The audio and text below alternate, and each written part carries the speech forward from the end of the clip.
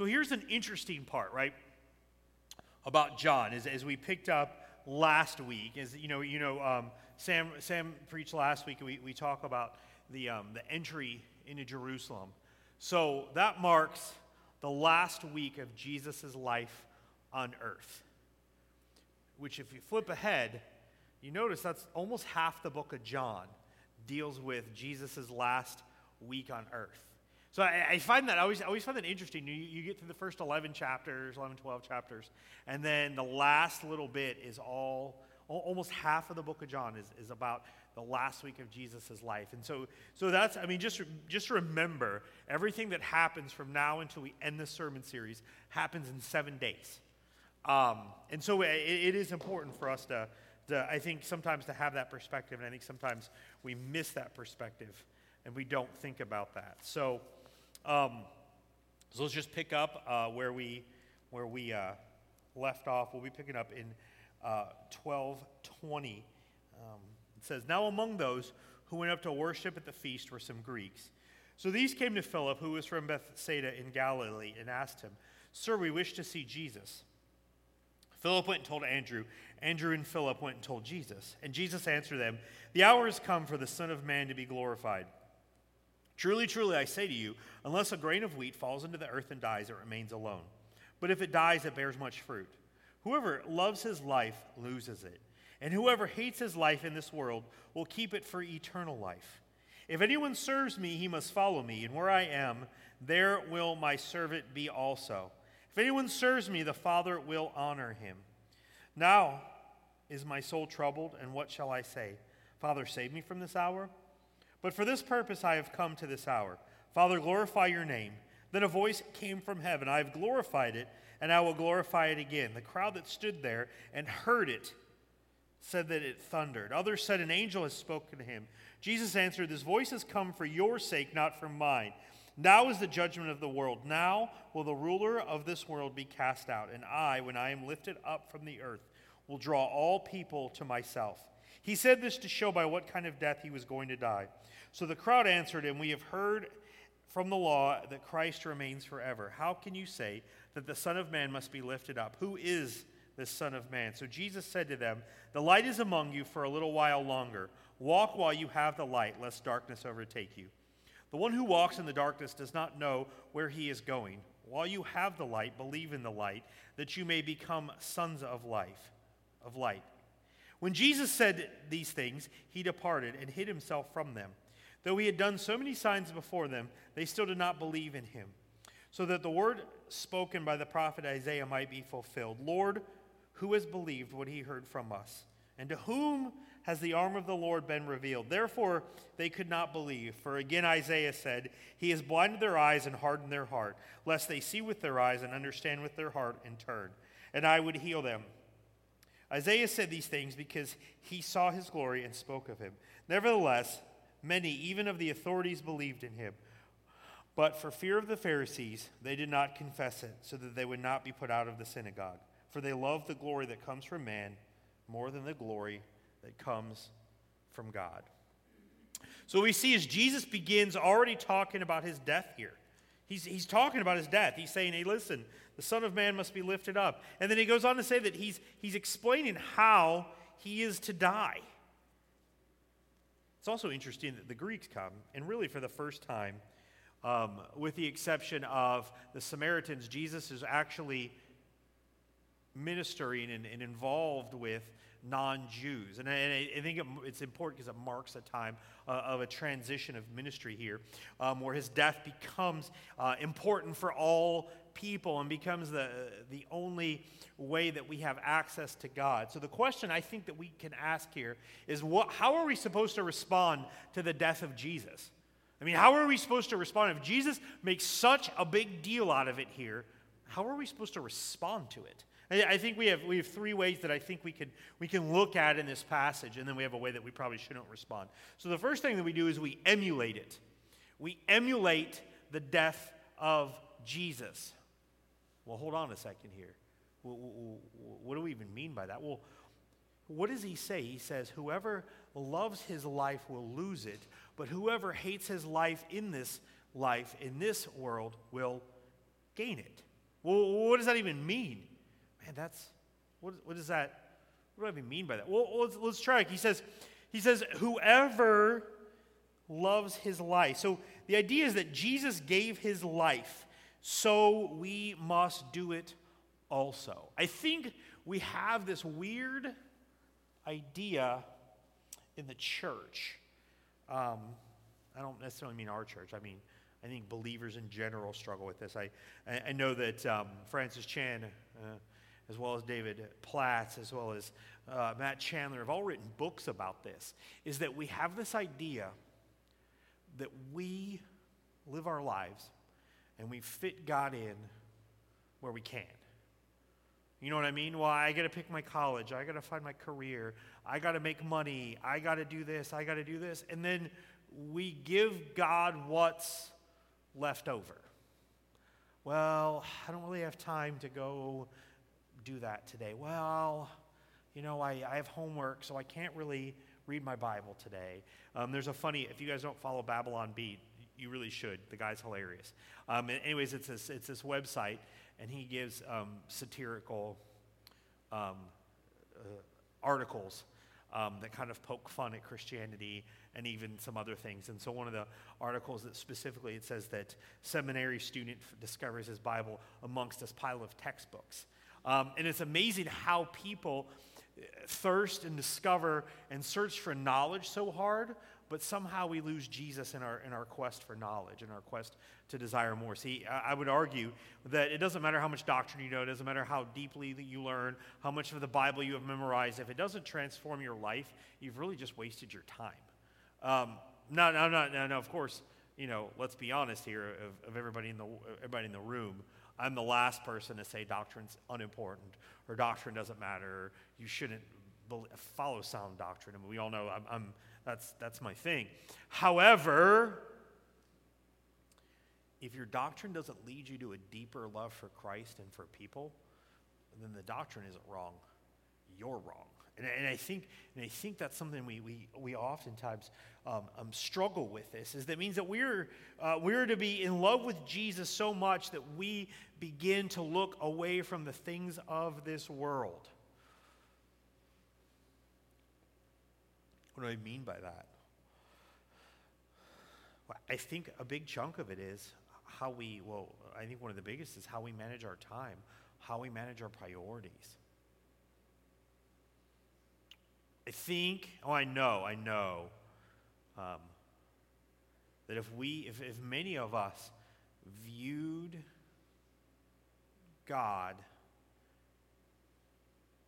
in any kind of right way, our life would be absolutely transformed. What do you mean by that? Well,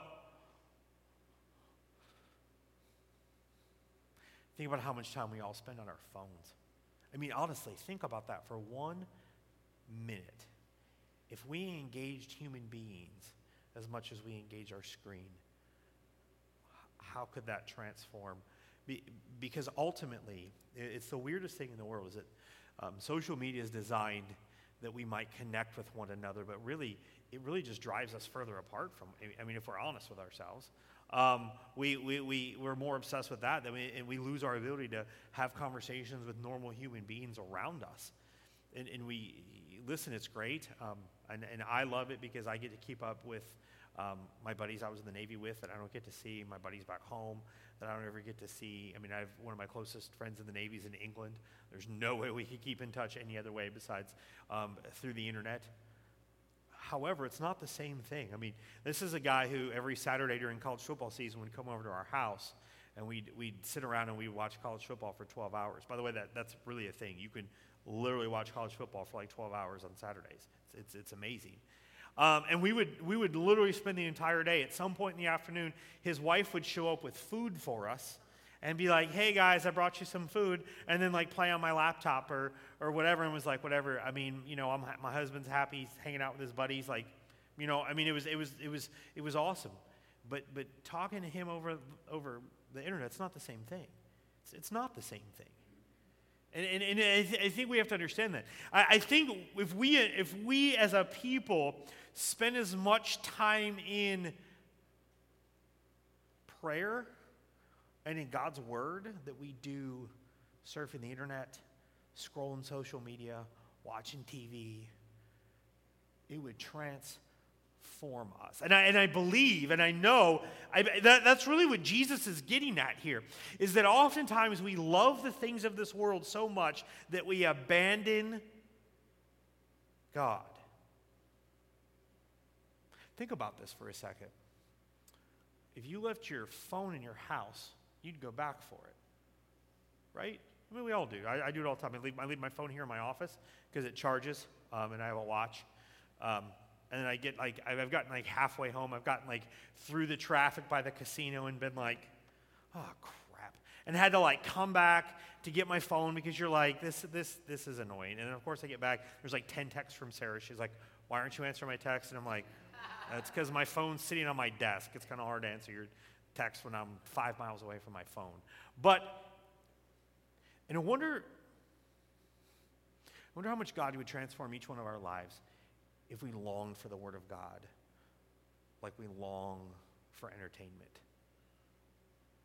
I mean, think about it. And it's carved out. So Jesus is saying that. How do I look what Paul says in Galatians? He says, I have been crucified with Christ. It is no longer I who live, but Christ who lives in me. And the life I now live in the flesh, I live by faith in the Son of God, who loved me and gave himself for me. Here's the thing that you have to understand. Your life does not belong to you. If you're a Christian, if you have placed your faith in Christ, if you have the hope of eternity in heaven, understand something this morning. Your life is not your own. But Eric, you don't understand. I can't do that much ministry. I have a life. No, you don't. Jesus bought your life. He paid for it.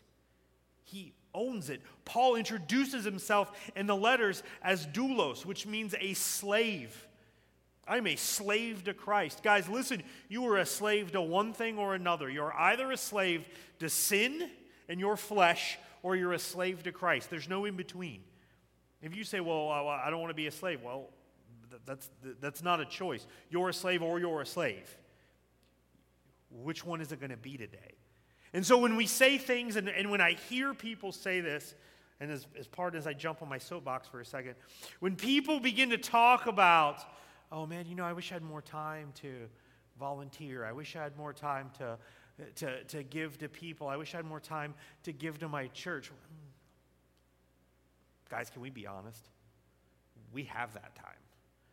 Problem is we all poorly manage our time. We do. We have tons of time.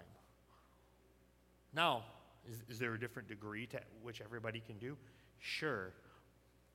But we poorly use our time in pursuit of things that are apart from what God would have us to do. Martin Luther. Now I'm going to I would argue that many of us, if not all of us, do not do anything as important as start the Protestant Reformation. I would say as far as priority and important things that we've all accomplished in life, I would say that many of us probably pale into comparison to that. And somebody asked him once, he was talking, he said that he gets up every morning and he would pray for 2 hours. And people would say, well, I don't have time. I don't have that much time. I'm too busy to pray for 2 hours. And Martin Luther, of course, in his witty way, responded, well, I'm so busy. That's why I need to pray for 2 hours. And man, if that's not convicting, I don't know what is. But I think we miss out on this, on all of this stuff. I think we miss out on when Jesus says to deny our life, to emulate who he is. We die to the things of this world. Think of the freedom that's in that. And I know that sounds odd to say, hey, we're slaves, to say, hey, that we're to serve Jesus. But think about the freedom that comes in that. What does most of our stress come from? It comes from running on the hamster wheel of trying to make more money so we can have more stuff, so we can have more debt that requires us to make more money, so we can have more stuff that accrues more debt. I mean, or we go, well, man, man, my neighbors, they have nicer things than I do. That guy is nice. I mean, but we get caught up in this thing, and we miss out. Think about with me, if you will, what if you began to think about the needs and the desires and the hearts of other people as much as you think about yourself? Everybody says whatever. I mean, guys, listen, we have a name for taking pictures of ourselves. They sell cameras so we can flip it around and take pictures of ourselves. So if you're going to tell me you're not self-centered and you're not self-absorbed, our entire culture encourages self-absorption. I mean, think about it. We post stuff on social media. We hope that people will like it. And when we don't, we go, oh man, what if I need another filter? What if I have a better hashtag? Or what if I say something wittier, then more people will like it? And we get caught up in that. We are all self-absorbed, self-centered.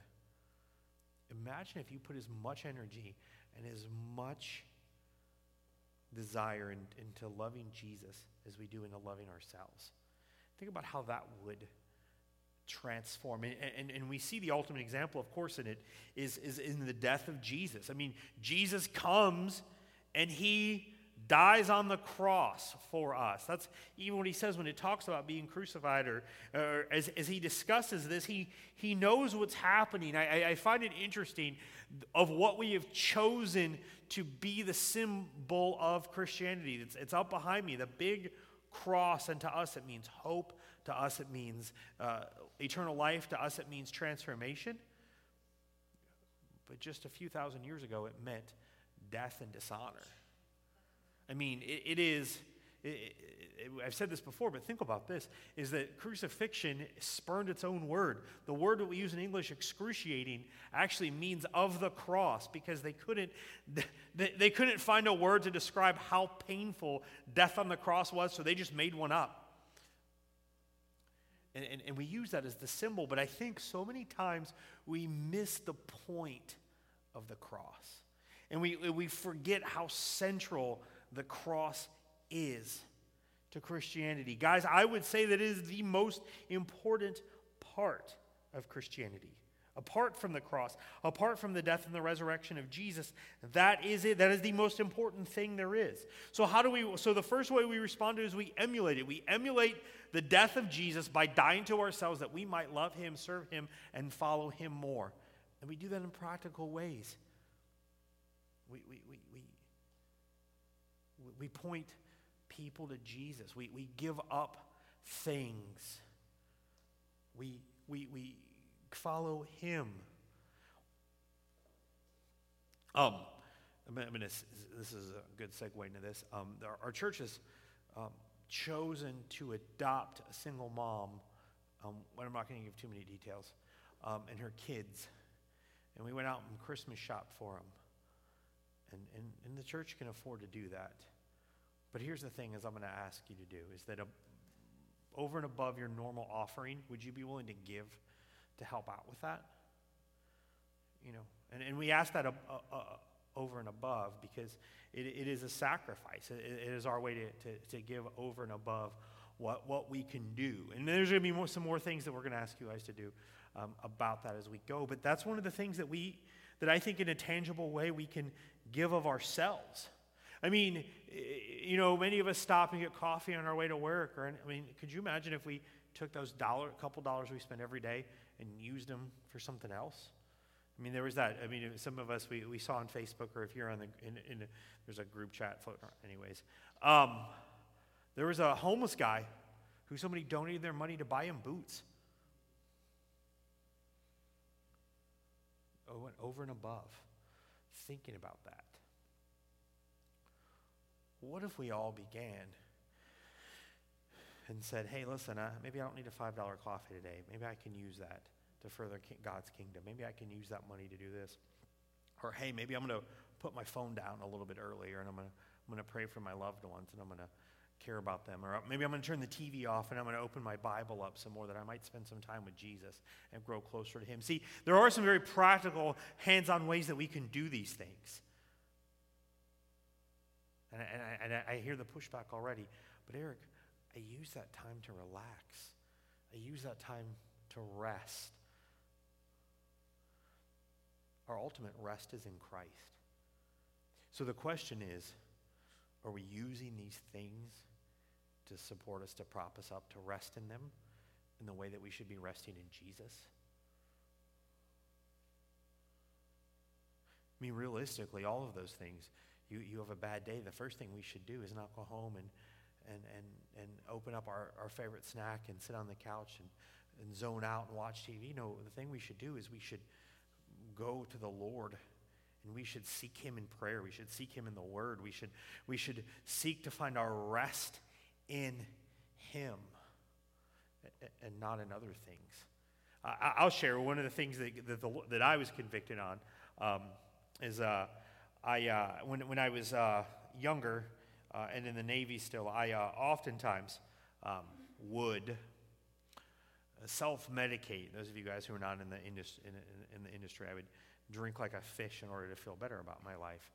Actually, I had to talk to somebody about this a couple weeks ago, and you kind of begin, I don't do it anymore, but you can talk about it, and you're like, oh my gosh, that was pretty over the top there. That was pretty bad. So now, I don't hide the fact that I have an occasional drink. And my personal rule, I'm not saying you should adopt this, but my personal rule is, if I've had a rough day, or if I'm in a bad mood, I refuse to have a drink.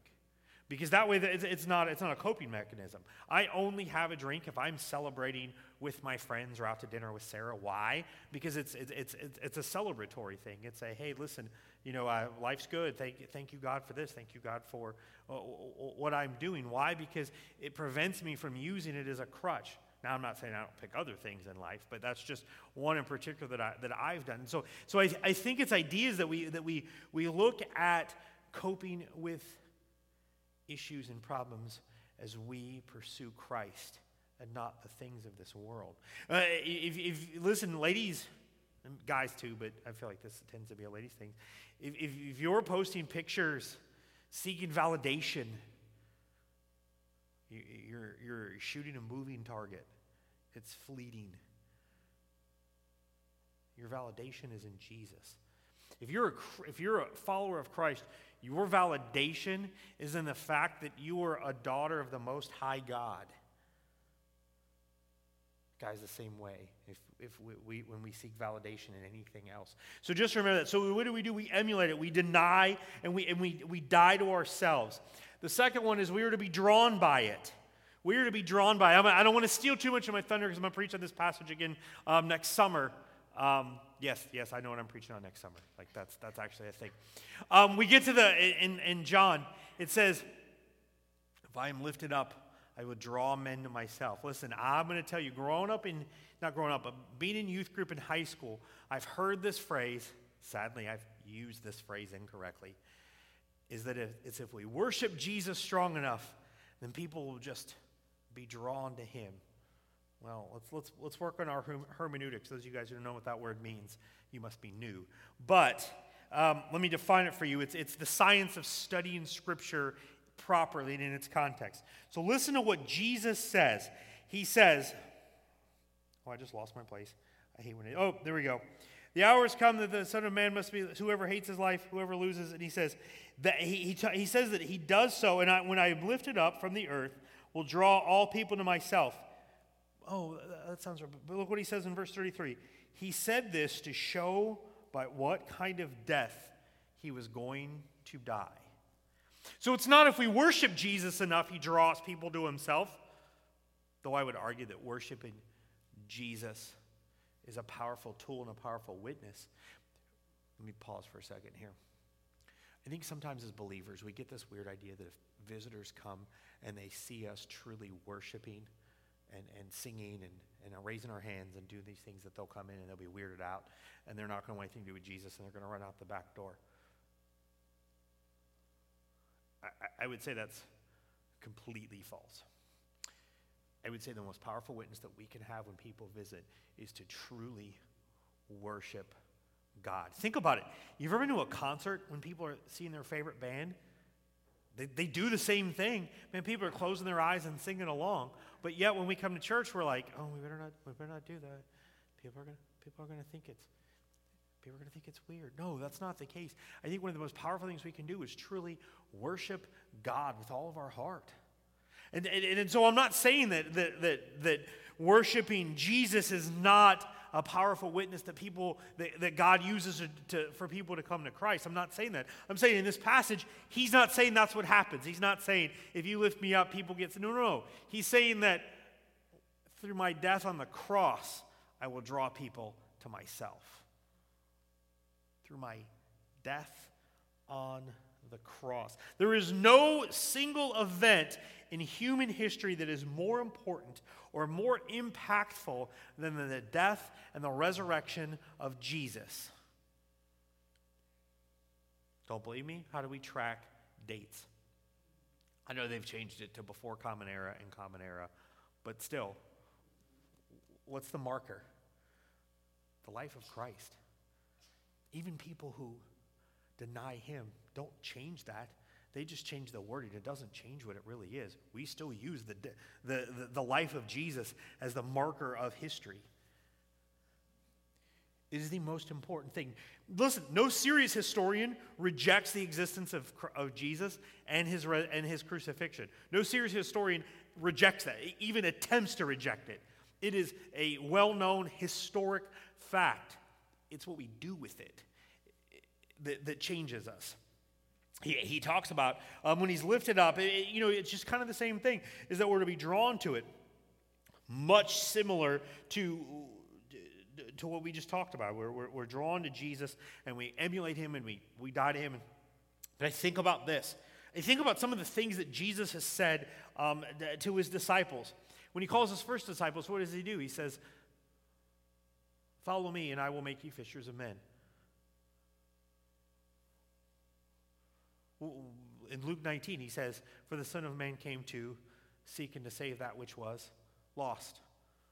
And then he gets to the end of his life. We see the end of Matthew 28, going to all the world, making disciples of all nations, baptizing them. And then we get to Acts 1:8, and what does he say? He says, "Go to Jerusalem, Judea, to the ends of the earth." So we see something that Jesus has done. I think too many times is that people have, one, proof text to this and made it mean something it doesn't mean. But number two, have used it and have avoided evangelism and avoided sharing the gospel because they go, if we just lift Jesus up, people are just going to come in the door. It's like, I always joke about it. It's one of my favorite movies, Field of Dreams. It's a Field of Dreams mentality. If we build it, they will come. If we just do something cool enough, people will come in the doors. Guys, that's not the case. We don't live in a culture where going to church is the norm. We don't live in a culture where people wake up on one Sunday morning and go, you know what, I should go to church. People go to church for two reasons, in my experience. Number one, because somebody invites them. There's a statistic that says 80% of people would consider or would go to church if a friend invited them. 80% of people would be open to the idea of coming to church if they were simply invited. Now, this is important. Don't invite your friends who go to a Bible-preaching church. That's not the goal. We're not trying to get other people from other churches. That's one of the things you hear people, oh man, I know somebody who'd like our church. They go to church down there. So let them just go to their church. That's cool. Jesus had become fishers of men, not swappers of aquariums. I mean, it'd be like if you went to a fish tank and dropped your reel in. You're not fishing. You're not fishing. You're catching what's already been caught. No. We invite people who are far from Jesus. And we say, hey, come check out my church. Come check out my church. Come check out my church. And then they get tired. And then we feel like we're tired of saying it. Guys, as somebody who talks for a living, let me explain something to you. About the time that you're tired of saying it is about the time people actually start to hear it. I'm dead serious. Like about the time you're tired of saying whatever it is. Like especially when I'm sharing the vision or I'm doing this kind of thing. When I'm tired of saying it is literally when people are starting to be like, oh yeah. Don't believe me? Go teach school somewhere. You will learn that very, very quickly. So we invite people to come worship with us, to see that, but that's not the point. That's not evangelism. That's just inviting people to church. We should also be sharing the gospel. What does that mean? It means we're talking to people about this right here. Remember, we even made these for you guys. You guys don't remember these? Right? It's our invite card. It tells you when service is, tells you our website. Doesn't have a phone number, but if you flip on the back, remember? It's John 3:16, so you can tell people about Jesus. You can share the gospel with people as you invite them to church. I'm not saying be all weird about it and force conversations that don't exist, but I'm saying look for opportunities. It's weird if you begin asking God to give you opportunities to share the gospel, you know what happens? Opportunities to share the gospel just fall in your lap, and it's ones you can't miss. So we have these in the back. Take them with you. Hey, man, here, if you have a conversation with somebody, I mean, come on, especially if you work anywhere near in the professional world, handing a business card is literally like the least intrusive, most common thing that we all do. Here, let me give you a card, right? I mean, that's the thing. So we have to do this. Guys, if we truly believe this, our God is a missionary God. He is the one who sends people to the ends of the earth. There's a young man, I think I might have already talked about this, but it's still important. There's a young man who died taking the gospel to people on a beach, primitive people who didn't want him there. And man, listen, the news media, non-believers, they rip him. Cool, you should expect that. Here's the thing that gets me, are the Christians who have an issue with that. Oh, he's invading their culture. What if he takes them germs? What if he does? What if they die from germs? Think about it. You guys know like 75% of the people who died in the New World when the Europeans came was from disease. So that's always the fear. Why should we care about that more than we care about the eternity of people who've never heard the gospel? Guys, if we truly believe the Bible, then there's nothing more important than taking the gospel to people who've never heard. There's nothing more important than risking your life to do so. Think about this. A couple months ago, that dude who was in Europe climbs the side of the building like Spider-Man to save a 3-year-old. And he is trumpeted as a hero. But yet a guy who's concerned about the eternity of people who've never heard is made fun of. And made fun of by the very people who should be behind him. The idea is that I think one of the things that we've done is that we've allowed a poor kind of social justice and a social to creep into the church.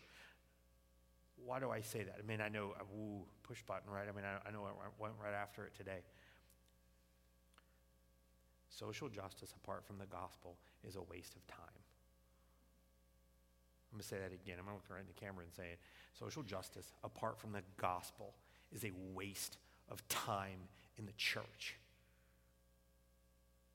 Guys, what is our mission as the church? Is to take the gospel to all people everywhere. If we don't do things deemed social justice to look for an opportunity to share the gospel, you're wasting your time. You're wasting your energy. You're wasting your money.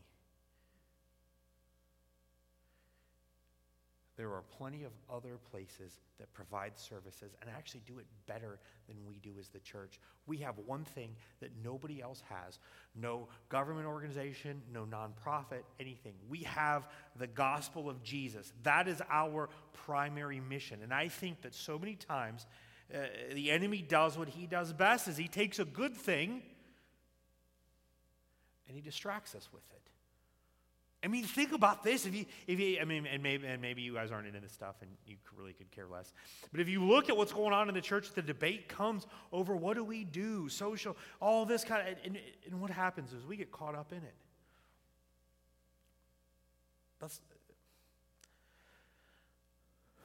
As part of our charge from Christ, we love people as they reflect his image. Do we love the poor? Yes. Do we love the downtrodden? Yes. Do we care about them? Yes. But I don't really care if someone has a full belly compared to where they're going to spend their eternity. One is temporary, one is eternal. And if we care more about the temporary than we care about the eternal, then guys, what are we doing here? We're wasting our time, we're wasting our resources, we're wasting everything that the Lord has given us, we waste. That's not our goal. Our goal is that if we do things, it is that we might share the love of Christ with people. And that needs to be our motivation for all things that we do. That we might have the opportunity, that we might share the gospel with them. And my issue with this is it's just what Jesus is saying, is that we're more worried about people's temporary comfort in life than we are about the eternity. I was listening to a guy say this, and he really kind of stole my thoughts on it. But he was talking about how in his community there's a lot of poor who don't necessarily have access to food or some of those things. And he said, so we use this as an opportunity to share the gospel. He said, if you go to Scotland, they have amazing programs for people who are poor, who are homeless, who go without. He's like, so as a church there, it would seem pointless to try to feed the hungry or feed the poor because they're already taken care of. So instead you find another avenue to do things.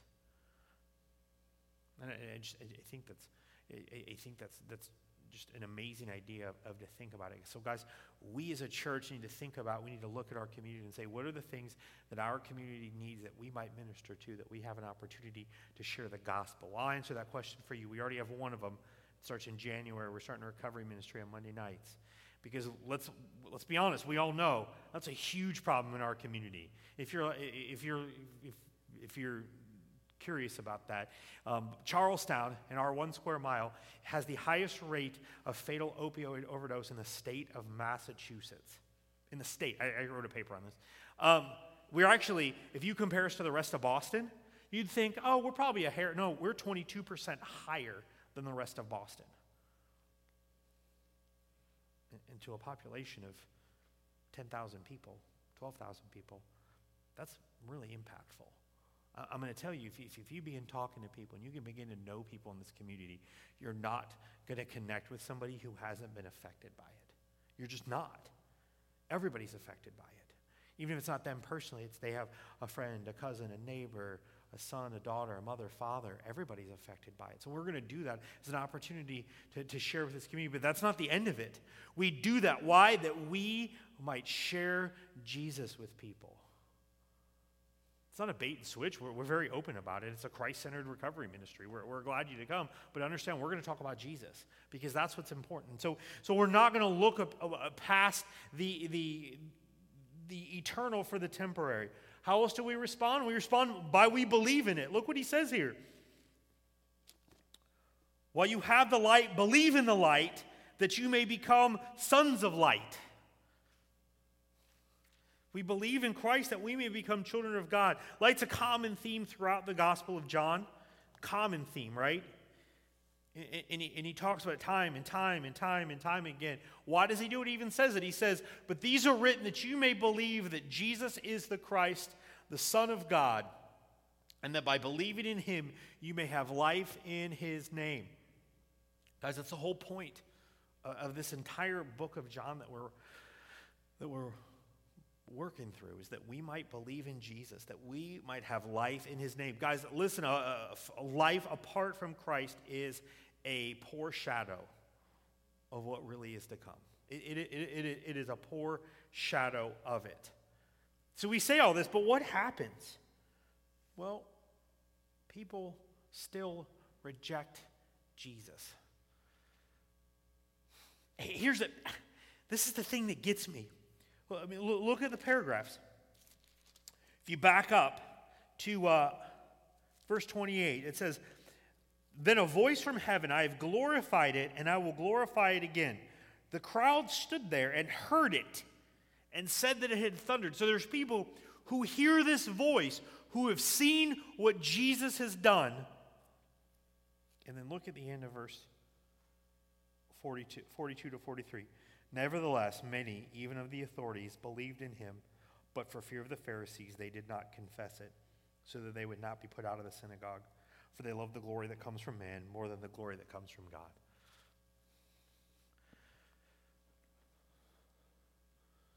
it goes all the way back to self-denial. Do we love the glory? Do we love the adulation? Do we love what comes from people knowing who we are and thinking we're a big deal more than we love Jesus?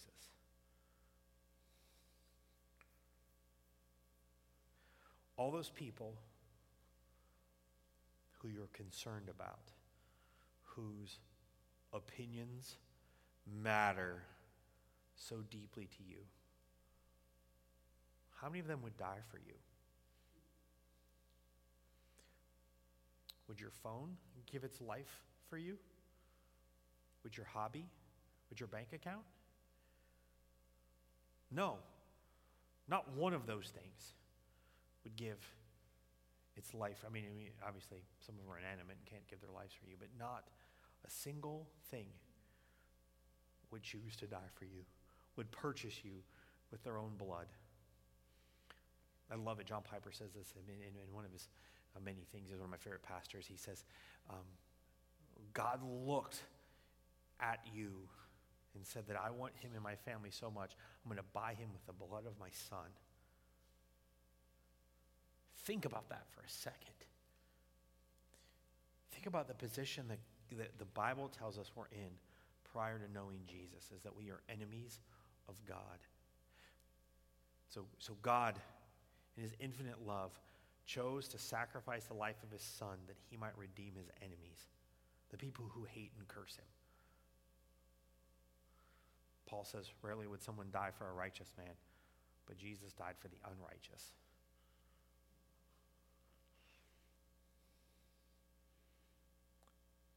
So many people say it. Well, if I could just see miracles like in the Bible, if I could just see some of these things happen, then I'd believe. No, they wouldn't. Because people who saw it happen didn't believe. The issue is, it reveals the true condition of our hearts apart from Jesus, is that we want nothing more than what we want. And the issue is when we as Christians continue to live that way. I'm not saying that you're going to be perfect. I'm not saying that you're going to walk out of here and not sin and not be selfish. But you know what? Here's the thing. It's about the trajectory. It's about the direction of our lives. If we can't look back 2 years ago, 6 months ago, 5 years ago and say, man, I am in a different direction. God has done much in my life that I am moving closer to being like him than I was a short time ago. I would say that we're doing it wrong. I would say if there's anything that we place as more importance of spending time with God, spending time in our Bible, spending time in prayer, spending time with the people of God, then we've got our priorities screwed up. Did you notice I said anything? Anything? Even good things. Even people we love, people we care about, if they come between us and our relationship with God, we're wrong. We place a burden on them they can't bear. So how do we respond? Well, I shared how we respond. We emulate Jesus. We're drawn to it. We believe in him, and hopefully that we don't reject him. I once heard a professor and a pastor say that a sermon's not a sermon unless you call for a response at the end. I'd agree. The purpose of preaching is to persuade. And so I'd be remiss not to do that. Let me ask you a question this morning. Wherever you're at, where are you at in your relationship with Christ? What do you need to do that you might begin down that road that you are following him more and more? Maybe you need to begin a relationship with Christ this morning. Maybe you've never truly placed your faith in Jesus, that he would save you from your sin. Well, then maybe you need to do that this morning. Maybe you have done that, and you've never told anybody. You've never been public about it. Maybe you need to be baptized. It's a little hard to see it. I know the tree's in the way. Trees move, it's fine. Maybe you've never been baptized. Maybe you need to be more connected to a body of believers. Obviously, our hope is that you would come and be connected here at First Church. However, find a Bible-preaching church that you can connect, that you can be involved, that you can serve and follow Jesus. And maybe God's placed something in your heart where you need to serve, or a ministry to do. I know I was talking to somebody the other day, and there's an idea to begin trying to minister to homeless veterans. And maybe God's placed that in your heart. I would just simply say, step out in faith. Do what it is that God has called you to do. And I know, there's all the excuses coming in your head. Well, man, I'm not good. I can't do that. I'm not good enough for that. Somebody shared a phrase with me once that I love, is that God doesn't call the qualified. He qualifies the called. Think about it. Read the Bible. Not one of those guys was ready for what God had him to do. Not one of them. But he sends them on their way and he transforms them. So listen, if God's working in you, that's the case. Well, I don't have time. I don't have the energy. Listen, we find time, we find energy for the things that we love to do, that we desire to do, right? So if that's the case, then you'll find it. If God has placed in your heart, and that's what we desire, we will find the time to do it if we want to. But I would be remiss to not challenge you and not to tell you, if God is placed something in your heart, directed you, you got to do it. You have to do it. Because ultimately, remember what? Our life does not belong to us. And that truthfully, God has created you to you specifically in a way that he will use you, whether it's through your strengths, your weaknesses, your desires, that he will uniquely use you in his kingdom, in his church, that he might do a big work in you. And maybe you're here this morning, you're already involved in ministry, and you're doing things, and you're like, oh, I don't understand. Understand this is that God is more interested in what he's doing through you in the ministry that he has you than he is in the results. He is transforming and changing and molding and shaping you as you serve him. So wherever you are this morning, I would just challenge you to really see what the next step you need to take in your relationship with Jesus is, and do so. So in a second here, we're going to pray. Sam and I will be in the back. If you need to talk to somebody, if you need somebody to pray with you, if you have questions, grab one of us, and we're happy to have that conversation with you. Let's pray together. Heavenly Father, thank you so much that we can be here this morning. Thank you. As we read your word, as we look into it, we see that you gave your life for us.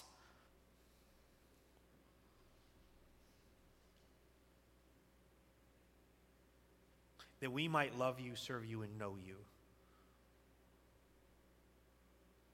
God, I pray that as whatever's going on in our hearts this morning, Lord, whether there are people who are far from you this morning, whether there are people who have known you for years, or whatever's going on in our hearts, God, that you would prompt us, that you would give us the courage to respond to you today, and to respond in obedience, to do what it is that you have directed us to do. And Lord, for people who may not know what that is, God, I pray that you would give them the courage to seek wisdom, to seek people to help lead them, guide them, direct them this morning. Father, as we look in your word and we see that Jesus gave his life for us, God, let us be people who respond by desiring to be like him, by being drawn to the cross, to the Savior who died on it, and by believing in him this morning.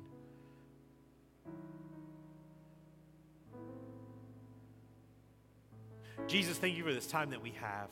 Thank you as we look towards Christmas, we might be reminded by what you've done. Lord, we love you. I pray these things in your name. Amen. In the back, we do have the offering. Once again, if you want to give above and beyond to this family, just mark it on your envelope, or you can text it in.